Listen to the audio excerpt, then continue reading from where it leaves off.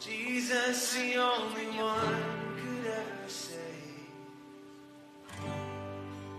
worthy of every breath we could ever breathe, we live for you. Hey everybody, good morning. Welcome to Regeneration, where we are super excited about interrupting people's lives with the love and kindness of Jesus. I'm super glad that you're here. We have a few announcements. The first one is that circles will be starting up again this week, unless you are in student circle, and then pretend like it's next week, and I said that, meaning we will be starting next week. So, otherwise, the Better Together Couples Conference is coming up. It's going to be on February 23rd. Mark your calendars. Stay tuned. And our check-ins, so if you go on Facebook and you check in to Regen Gives, you have to use that hashtag. All of the donations that generates for this month are going to our very own Candace Cooper, who is preparing to depart for Thailand as a missionary. So that is all of the announcements that I have. And Jairus is going to come and lead us in prayer as we collect offering. Hi. If you haven't been here before, we're going to pray over the offering, and we'll pass these buckets and just pass it back. So, God, thank you so much for who you are and making everyone here, making them with the gifts that you've placed in them. And we just thank you for that. And thank you for the income that we have coming in, and because that's what income does. But help us this year to be more generous than last year, because you want us to be generous and give sacrificially and generously. So may we do that today. Thank you so much. In Jesus' name, amen.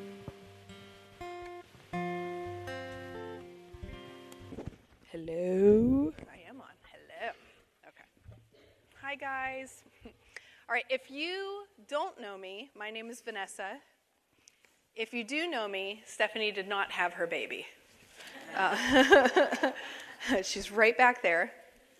About a month ago, Kyle had asked me that whenever Stephanie went into labor, if I could go ahead. Oh, yeah, kids can go if you want your children to go. Sorry. Kids can go. Kyle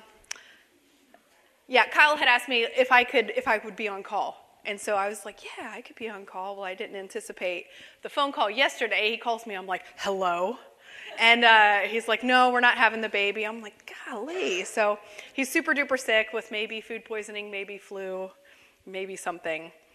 So whenever he asked me to preach in less than 24 hours, I said, well, you can count on me. But on the inside, in my head, I was thinking, somebody better have a baby by the end of this day. So I'm just kidding. Okay. So we are in a brand new series here at Regen called Practicing the Way. And this series I'm really excited about, and I think I'm really going to enjoy it because I always feel like it's very beneficial for there to be practical, and Pastor Kyle, he is such a practical teacher anyways, but to have practical teaching on just how to follow Jesus. Especially for new Christians or people who are kind of on the fence about the whole Christianity thing. I do think that it's beneficial. I can't tell you how many times I've heard from a new Christian who says like, all right, I just made this decision to follow Jesus. Now what do I do? And so it's easy to say like, join a circle, join a group, read your Bible, pray. But also I think it's very nice just to kind of throw those soft pitches to people and just say, hey, this is one way to follow Jesus. I think the other reason I'm going to enjoy this is because for some of us here who have followed Jesus for like 10, 20, 30 more years, it should hopefully kind of remove some of the dust from our memories of what it means to follow Jesus.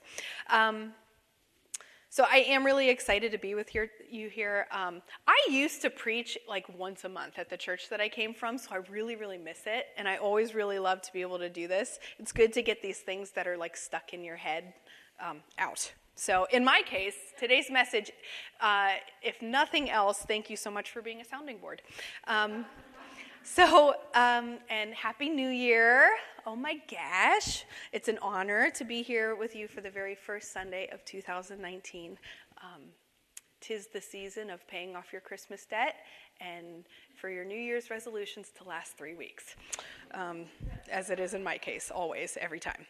So, Christian, now tell me if you do this. And at first, I was like kind of laughing about it, but it is kind of a good practice. How many of you usually go into a new year with like a word in your head? Like, 2019 is going to be the year of, blah, miracles or breakthrough or change. And does anybody in here do this? Okay, thank you. Other church, not one person. So I was like, this is, maybe I'm a little off. But yes, it is encouraging. It is a good practice to have. It gives you resolve, gives you something to look forward to, and it actually is like a really nice, good practice to see what God thinks, to prayerfully consider what God thinks of this next year, what he has in store for you this next year. But normally, for me, my life is so hectic from the day to day that I literally never give it much thought from one year to the next, like what I want to accomplish in the next year or what I think God wants to accomplish in the next year. Many times for me, December 31st is absolutely no different than January 1st.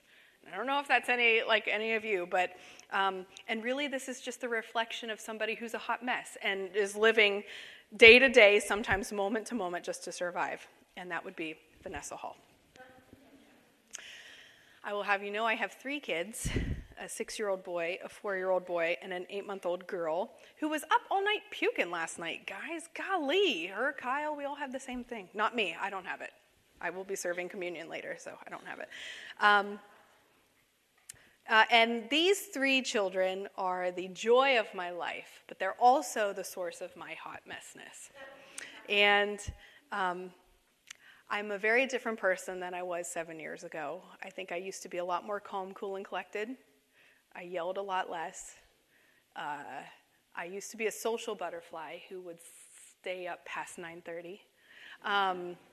And I used to be much skinnier. And I didn't make man sounds when I got off the couch. So I am not the same woman that I was 7 years ago, and I completely blame my kids for that. So I have gone through about a 7-year season where thinking of another New Year's resolution was not on my radar, and it has been especially difficult for me to sit still long enough to hear if God had a special word for me for the next year or something he would like for me to pursue, because to be honest, my New Year's resolution has always been to sleep more. And but for some reason, and I'm kind of working it out, for some reason, the year of 2019, these past couple weeks, God has actually given me a word. And it's not something that I've prayed about. It's not something that I've actively pursued or asked God about. It's just something that he has brought to my attention. And I think it's something that he wants to keep at my attention. And that word is mercy. Imagine that. So in a decade of many different ministering, preaching, teaching opportunities, I don't think I've preached on mercy one time in my life. And in fact, I don't think I've ever even done a real, true, in-depth study of mercy besides like what I had learned in ministry school. So today, this message is a little bit of preaching and teaching, but honestly, it's also me just working out why God would want me to know this word for 2019 and why he's bringing it to my attention. So hopefully by the end of this message, we all will have grown a little bit, and if nothing else, turn our attention to God a little bit more. So if you don't mind, I would love to go ahead and pray. Jesus, thank you so much for this opportunity to bring your word. Thank you for mercy, and thank you for the things that you are going to speak in our lives, and the way that you're going to change us from the inside out. Lord, hide me behind the shadow of your cross today, and when these words hit our heart, may we always know that you are a loving and compassionate and gracious and merciful God. We love you and we bless you. In your name we pray. Amen. Okay. Do we have? Oh, we do. Great. Okay. So in order to know what mercy is, we also must know what grace is.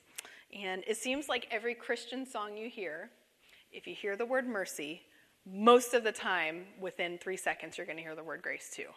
And that is because the two words they really go hand in hand. Both of them are dealt to us by God, and both of them are dealt to us coming from a very compassionate and affectionate place. But they're not the same thing, and we do get them mixed up a lot. What I think is when we have a full understanding of what grace is and what mercy is, it can kind of take us to like a new level of thankfulness.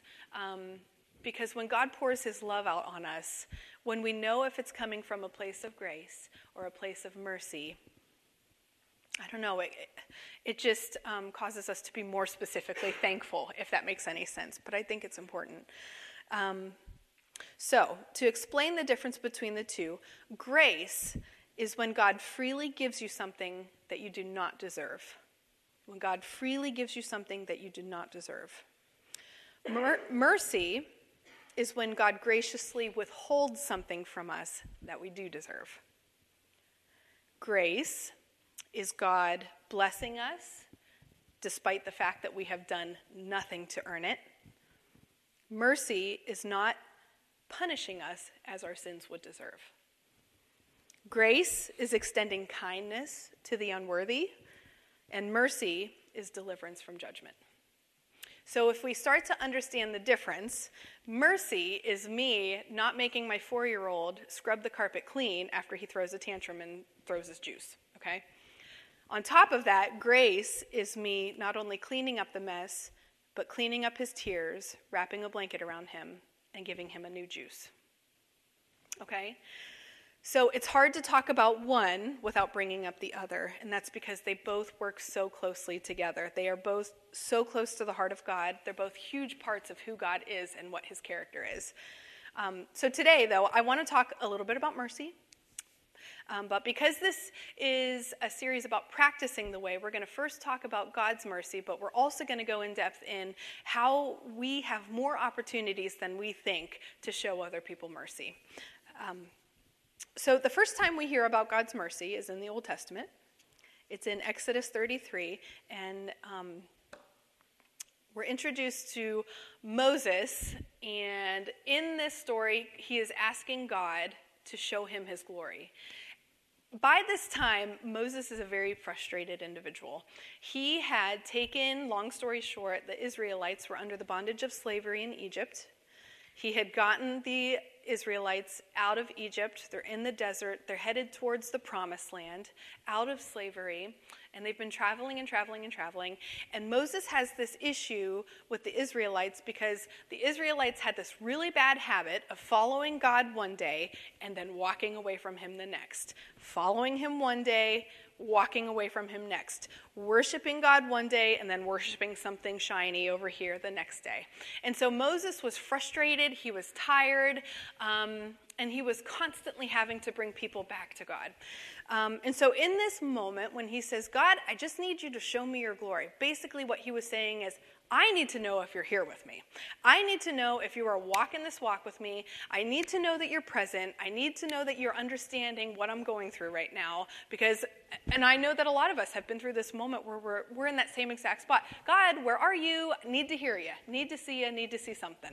And so God, in his mercy, does choose to pass by Moses in his glory. And this is what God says about himself in Exodus 34. The Lord, a God merciful and gracious, slow to anger and abounding in steadfast love and faithfulness, keeping steadfast love for thousands, forgiving iniquity and transgression and sin, but who will by no means clear the guilty, visiting the iniquity of the fathers on the children and the children's children to the third and fourth generation. A commentary, I think, is up here, goes on to explain this. God is not unjust. By no means will he clear the guilty and sweep sin under the rug. But the leading revelation of his glory is his mercy. The first and greatest truth for his people to know about him is that he is a God merciful and gracious. His grace and mercy shine as the apex of his glory. He is slow to anger. He will show wrath, and justly so.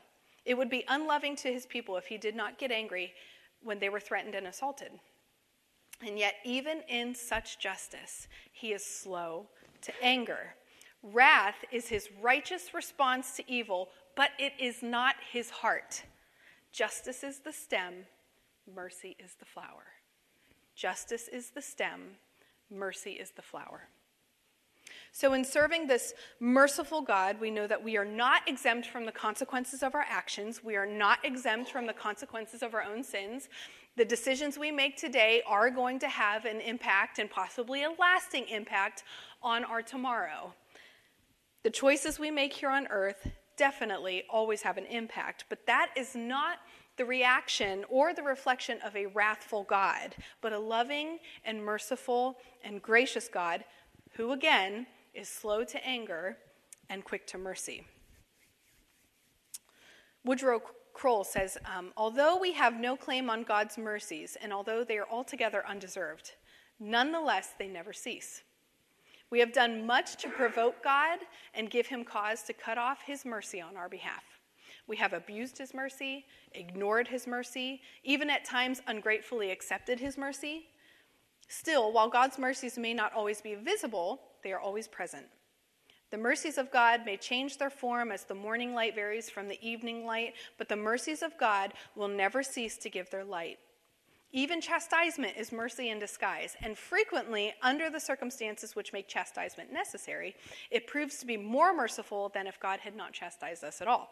So here we understand we are under the banner of God's mercy. We are under the banner of God's kindness, even in the midst of our own sinful nature, even in the midst of our own constant struggle to be more holy.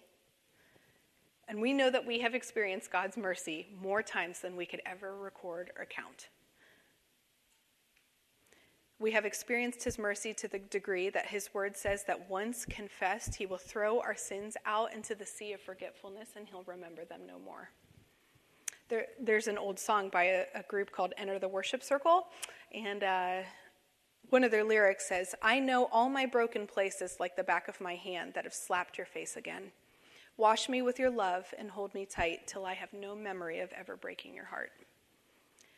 This banner of mercy it's the only reason we're able to wake up in the morning and start new. Every morning is the beginning of a new year because every morning his mercies are new. So understanding this relationship that we have with our Father, this relationship that says he will show us mercy even in the midst of us slapping his face, even in the midst of us returning to our old sin again and again, which the word says every time we nail him back up to that cross. If we know this relationship with him where he shows mercy even in the midst of all of that, how much more then should we show mercy to other people? And I love how Jesus uses present situations, present like in the moment situations to teach a lesson. And he does so in Luke 7, starting in verse 36. And I think it's up there. Oh yeah, super tiny, great. Okay. You just never know. I did the whole slideshow on my phone, so that'll tell you how much I can. All right, well, I'll read it to you. So, one of the Pharisees asked Jesus to have dinner with him. So Jesus went to his home and sat down to eat. When a certain immoral woman from that city heard he was eating there, she brought a beautiful alabaster jar filled with expensive perfume. Then she knelt behind him at his feet, weeping. Her tears fell on his feet, and she wiped them off with her hair. Then she kept kissing his feet and putting perfume on them. When the Pharisee who had invited him saw this, he said to himself, if this man were a prophet, he would know what kind of woman is touching him. She's a sinner. Then Jesus answered his thoughts. Simon, he said to the Pharisee, I have something to say to you. Go ahead, teacher, Simon replied, because he knew he was in trouble. Then Jesus told him this story. A man loaned money to 2 people, 500 pieces of silver to one and 50 pieces to the other, but neither of them could repay him. So he kindly forgave them both, canceling their debts. Who do you suppose loved him more after that? Simon answered, well, I suppose the one for whom he canceled the larger debt. That's right, Jesus said. Then he turned to the woman and said to Simon, look at this woman kneeling here. When I entered your home, you didn't offer me water to wash the dust from my feet, but she has washed them with her tears and wiped them with her hair. You didn't greet me with a kiss, but from the first time I came in, she has not stopped kissing my feet. You neglected the courtesy of olive oil to anoint my head, but she has anointed my feet with rare perfume. I tell you, her sins, and they are many, they've been forgiven. So she has shown me much love. But a person who is forgiven little shows only a little love. Then Jesus said to the woman, your sins are forgiven. The men at the table said among themselves, who is this man that he goes around forgiving sins? And Jesus said to the woman, your faith has saved you. Go in peace. Those who are forgiven much, forgive much. Those who have been loved much, love much. Those people who have experienced a great deal of God's grace and mercy tend to show the most grace and mercy because they know where they've been. So you might be thinking to yourself, what does that have to do with me? How do I practice this way, knowing that we have a relationship or have a potential to have a relationship with God that is full of mercy? How do we live this life of mercy? Because you might say, well, Vanessa, I've never really been in the kind of situation where I've had to show somebody mercy. Nobody's ever begged me for mercy. Nobody's life has ever depended on whether or not I show them mercy, like the movies. I've never really been in a situation where I needed to show that kind of mercy. But showing mercy is a lot more than just not killing somebody for doing something wrong. Okay? Showing mercy is a lot more than just not punishing somebody when you have the right to. Mercy is showing kindness, especially when it's undeserved. In Matthew 7, we are introduced to what is called the Golden Rule, which I know all of you know what it is without even cracking open a Bible. So all together we're going to say it. What is the Golden Rule? Very good. Do unto others. That's kind of what I heard. But I think you guys knew what you were talking about. Do unto others as you would have them do unto you. Do unto others as you would have them do unto you. Treat others the way that you want to be treated. We learn this in kindergarten, guys, where all of the best and the greatest lessons of life are learned. In kindergarten. If you want to be treated nicely, you treat other people nicely. And this rule is practiced worldwide. Even entire cultures who have never heard the name Jesus practice this rule. And these cultures tend to be the most peaceful in the entire world. But it's not unheard of. It is not singularly practiced by Christians alone. God has ingrained in us, when he created us, this need for peace and harmony and appreciation and respect and love and kindness. And so if you think about it, if everybody in the world followed the Golden Rule, there would be no more war. There would be peace on earth. Every mouth would be fed. There'd be no more fear of crime. Why? Because nobody wants to starve, so they're going to make sure that every mouth that they come in contact is fed. Nobody wants crime, so they make sure to treat everybody with the kindness and dignity and respect that they deserve. Nobody wants to conflict unto death, so there would be no more war. But that is not the world we live in right now, is it? It's far from it. War-riddled, ugly politics, third-world countries, crime rates are up, mass shootings. It is certainly not the kind of world that seems to be practicing the Golden Rule. And that is because the Golden Rule that the world follows is not the Golden Rule that we follow. What is interesting to note about the Golden Rule is that there are no other religions or philosophies that follow it the way that Jesus taught it. Even though it sounds like it, even though religious critics and people who would consider themselves to be moralists, they would say that the Golden Rule is a very common, widespread ethic that's shared by all religions. This is not the case. Jesus' command has a very subtle but very important difference, and I want to see if you can catch it. Jesus' golden rule, of course, says, do unto others as you would have them do unto you. But listen to how some Eastern religions would state this rule. Confucianism would say, do not do to others what you do not want them to do to you. Hinduism says, this is the sum of duty. Do not do to others what would cause pain if done to you. Buddhism would say, hurt not others in ways that you yourself would find hurtful. Do we hear the difference? These sayings are similar to the Golden Rule, but they are stated negatively, and they rely on being passive. Jesus' Golden Rule is a positive command to show love proactively. Eastern religion says, refrain from doing, and Jesus says, do. The Eastern religion says it's enough to hold on to your negative behavior. Hold it back, keep it in check. Jesus said to look for ways to act positively. Keep in mind that everything we know, everything the world knows, Jesus usually takes that concept, flips it on its head, and that's the way of Jesus. It's very different in the kingdom. So the world knows the golden rule as one thing, but Jesus, in the context of the kingdom, he knows it as something completely different. The major difference here is that Jesus is teaching us that it is not simply enough to just hold your negativity in check. It is not just enough to simply not hurt somebody. It is not enough to make sure that you refrain from causing people pain. To Jesus, that is not enough. He holds us to a higher standard than that. The main difference between Christianity and all of the other religions in the entire world is the command to proactively love, to not sit idle by while other people around you are hurting or are unable to defend themselves, but to proactively love, defend, show affection for, and redeem if it's in our power to do so.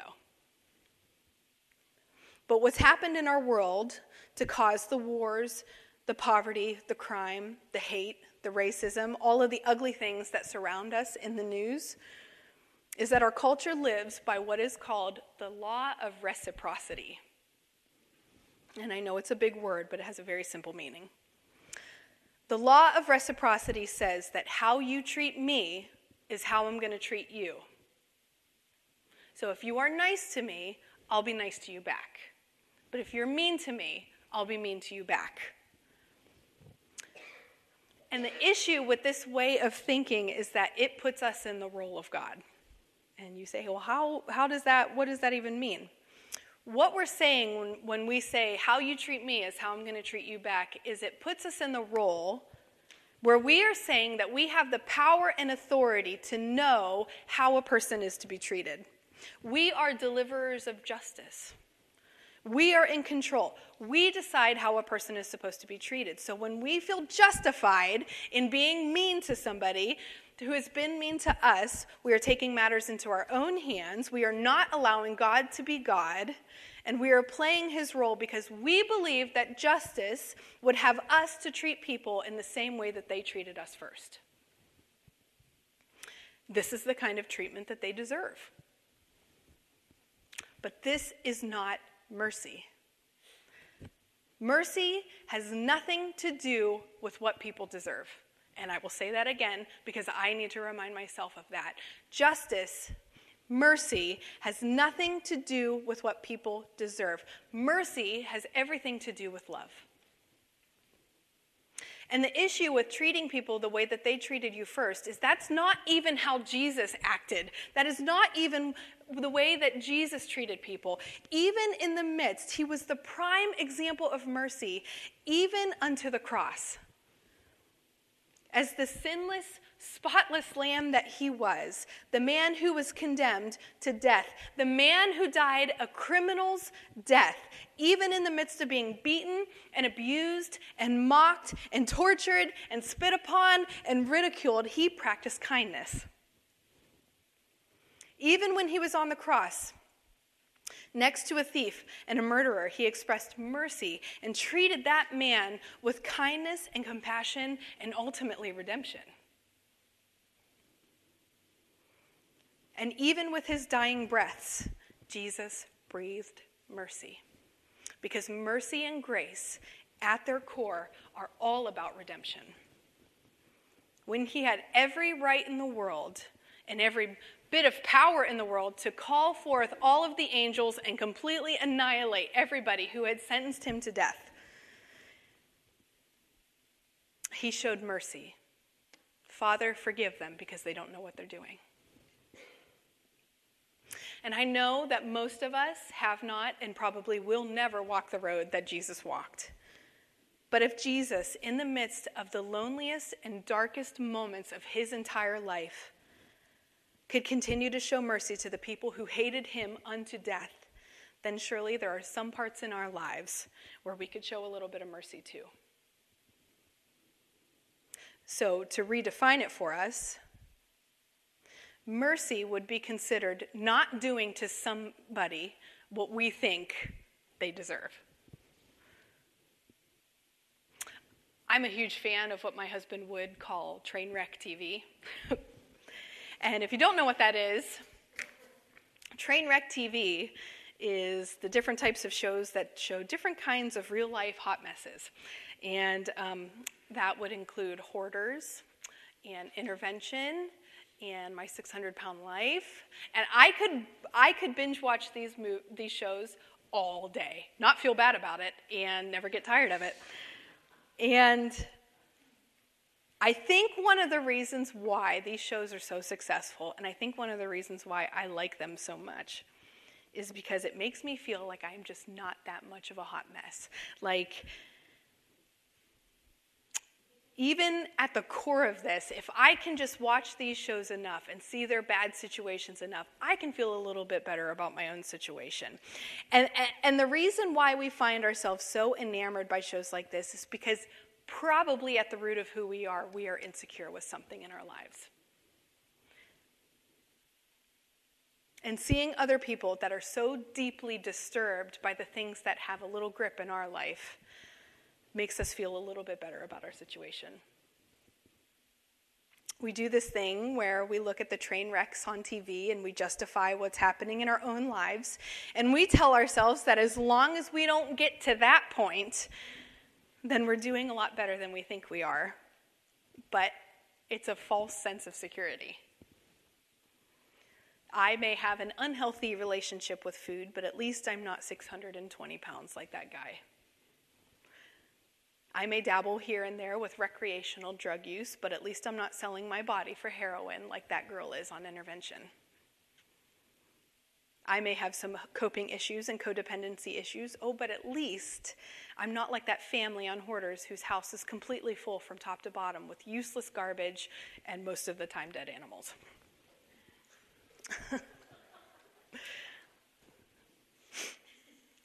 I'm still going to watch these shows. Because even now it's making me feel better. Okay. So if you think about it, we do the same thing every single day when we find the urge to talk about somebody else and the issues that they're experiencing. Because the more that we can communicate how messed up they are, the less we feel so messed up about our own life. Did you hear that Sally cheated on her husband? I can't even believe it after all he's done for her. How are they going to explain this to the kids? Did you hear that John left rehab for the 4th time? When is enough going to be enough? When is he going to realize that all of the problems that he has in his life is because of that addiction? Did you hear that Amanda is going back to that same abusive jerk for the 4th time? I can't even feel bad for her anymore. She's had so many opportunities to leave him. And on it goes. This constant spilling of information from one person to another. And in the midst of it all that we are doing is puffing ourselves up with pride that we are not quite as messed up as that person. And I am that person, guys, 100%. I'm the person who finds it so easy to slip in those little stories here and there about another person because of my own insecurities. And something that the Lord is communicating with me over and over and over again is mercy. Mercy is not giving somebody a punishment that they may or may not rightfully deserve. In our own minds, though, what we say is bad decisions warrant bad reputations. They did it to themselves. You made your bed, now you lie in it. You cheated on your husband, so you should not be surprised when everybody around you is tisk-tisking about your bad decisions. You chose to do that drug one more time, so don't be surprised when your family and friends are leaving you because they can't handle your addiction anymore. For whatever reason, you've decided to go back to that abusive jerk, so don't be surprised when we stop talking to you because obviously you're not listening to us anyways. So we play the role of God by sentencing the people around us to punishment because it's obviously what they deserve. But then God reminds me, there, but for the grace of God, go I. There, but for the grace of God, go I. There, but for the grace of God, go I. God reminds me, time and time again, that if it was not for his grace, I could be any one of those people. I could be in any one of their shoes. If it wasn't for the grace of God, I could be an addict. If it wasn't for the grace of God, I could have cheated on and left my husband years ago. If it wasn't for the grace of God, I could find myself doing things and living a life in a much different place. And I know myself well enough to realize that I am just one or two bad decisions away from living that life. We all are. Towards a life of destruction, a life that is far away from Jesus. On every one of those TV shows that you watch, you hear the person say, I don't know how it got so bad. I don't know how I got here. It's like I woke up one day and here I was in this mess of a life. There, but for the grace of God, go I. Any one of us could be in their shoes today. And I think a lot of what the Lord is showing me is that I sentence a lot of people to punishment through the way that I talk about them.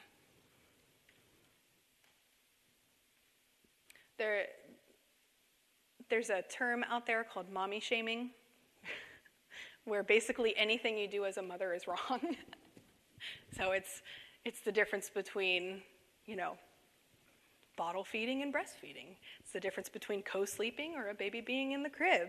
It's the difference between baby wearing and letting them be their own person. It never ends. Everywhere you look, no matter what decision you make as a mother, you're probably wrong. And I've kind of been on this kick lately of can we just stop this? Can we please just stop this? I'll tell you what. Vanessa has frequent flyer miles to Crazy Town, okay? And I never thought that I would be the kind of mom that I am. I always thought that I'd be I don't even know, just maybe better, And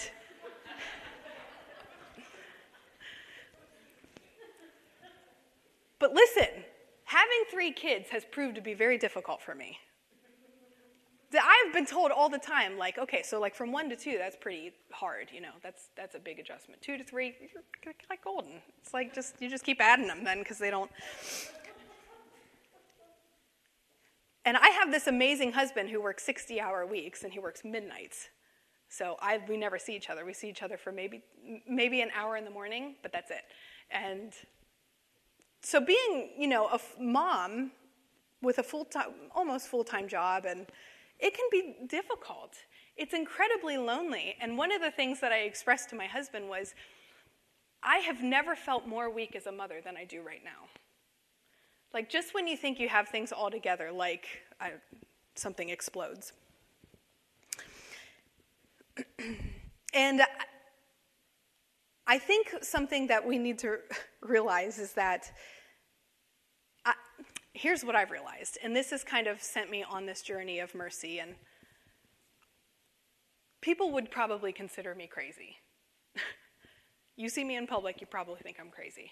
You know, I can't tell you how many times I've walked in these doors with my 3 kids and wanted to walk right back out those doors. And because it's tough. Guys, life is tough. Being a parent is tough. Being anybody is really, really tough. And I would hate it if somebody had to defend me to somebody else because I wasn't there to defend myself. Like, that Vanessa, she's freaking crazy. You know what I mean? Like, because I probably am, you guys. But that's okay. Like, here's the thing. When we talk about somebody else the way that we talk about each other, and they are not there to defend themselves, we're just changing other people's perception of them without maybe even knowing the whole story. People are crazy because a 6-year-old, a 4-year-old, and an 8-month-old make them crazy. You know what I mean? That's what it comes down to. We cannot judge what we don't understand. We cannot judge the places that we have never been. If I have not had a conversation with somebody specifically about why they are the way they are and why they do the things that they do, then I have no right, even if I consider it to be correct, to ever sentence them to the punishment by bad reputation or gossip or slander. Treat other people the way that you want to be treated. So 3 quick, very quick, and practical ways to show mercy in your everyday life. Number 1, forgive quickly. Life is way too short to keep people on a short leash of unforgiveness, when you probably have made the same mistake 100 times. Number 2, defend those who cannot defend themselves. Speak up for those people and stand up for them, especially people who are in the midst of really intense life struggle.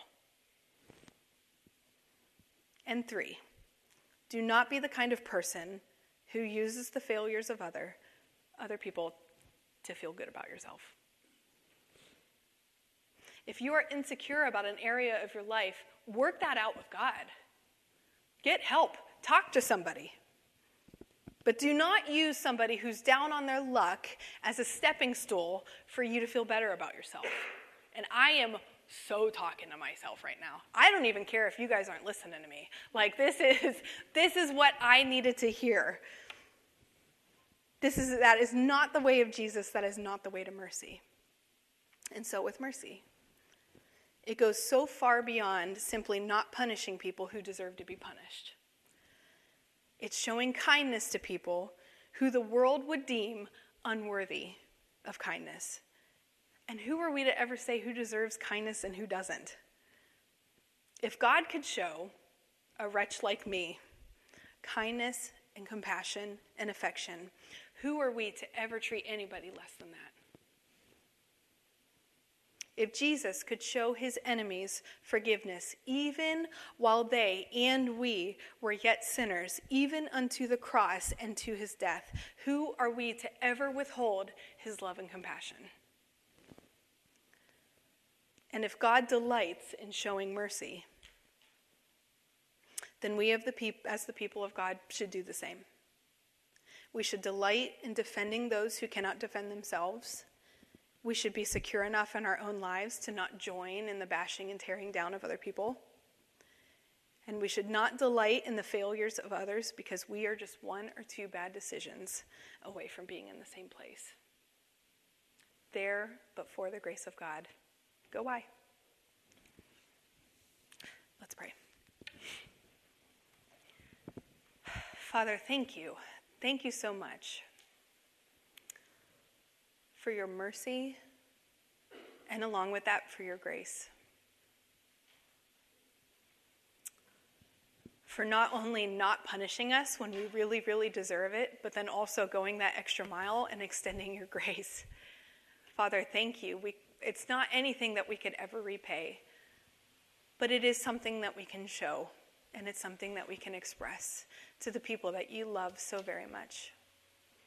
So, Father, teach us what it means to go after the least, the last, and the lost. Not with snide remarks, not with gossip, but with love.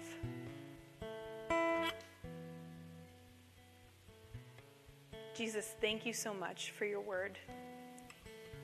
May it be a lamp to our feet and a light to our path every single day of our lives. We love you and we bless you. Amen.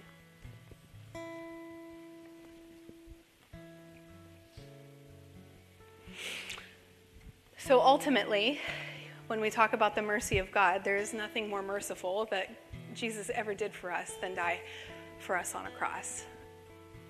And it's a pretty high standard to hold ourselves up to, is the cross.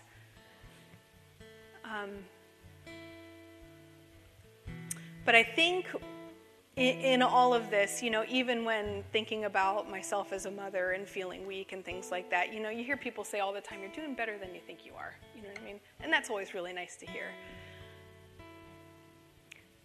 But I think what Jesus says, especially when it comes to his death, is you're not doing better than you think you are, but I've redeemed that. And I've redeemed that through the cross. And so when we take communion, for me, it's this daily, weekly reminder that you can start over again tomorrow because my mercy is new tomorrow. My mercy is new for you every single day. And so let this be kind of that moment in your life where you say, okay, I have new mercy tomorrow. I have new mercy today. His mercies are new every single day. And so the night that Jesus was betrayed, let me do this first so I don't infect. No, I'm not infected. On the night that Jesus was betrayed,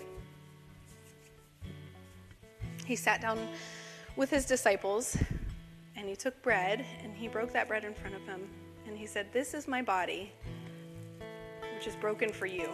And he took the cup and he held it before them and he said, "This is my blood that was shed for you.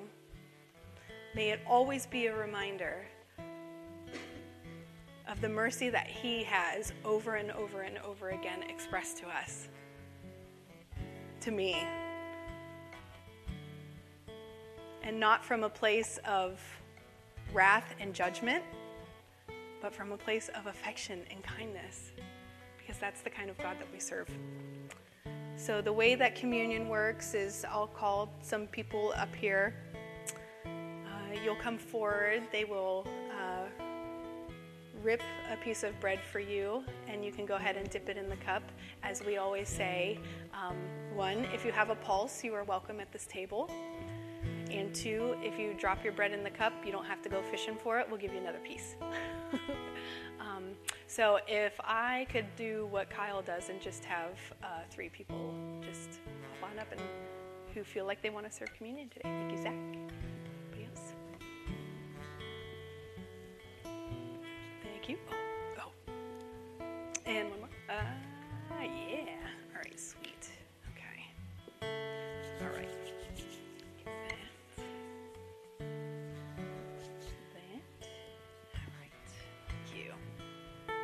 We do have gluten-free too, so if you need gluten-free, we have that for you. But God, thank you so much for your gift of communion. May this be a reminder of your presence here with us and within us and always, always, always beside us.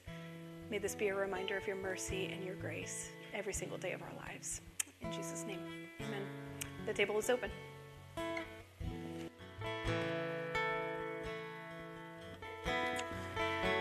My prayer for you this week and in the days to come and maybe even in 2019 is that you would fully understand the mercy that God has for you. And that in return, even though we could never repay him for all of the mercy that he shows us, that we in turn would be able to show others mercy and to just love them the way that God loves us. So we'll see you next week, and I hope you have a really good week.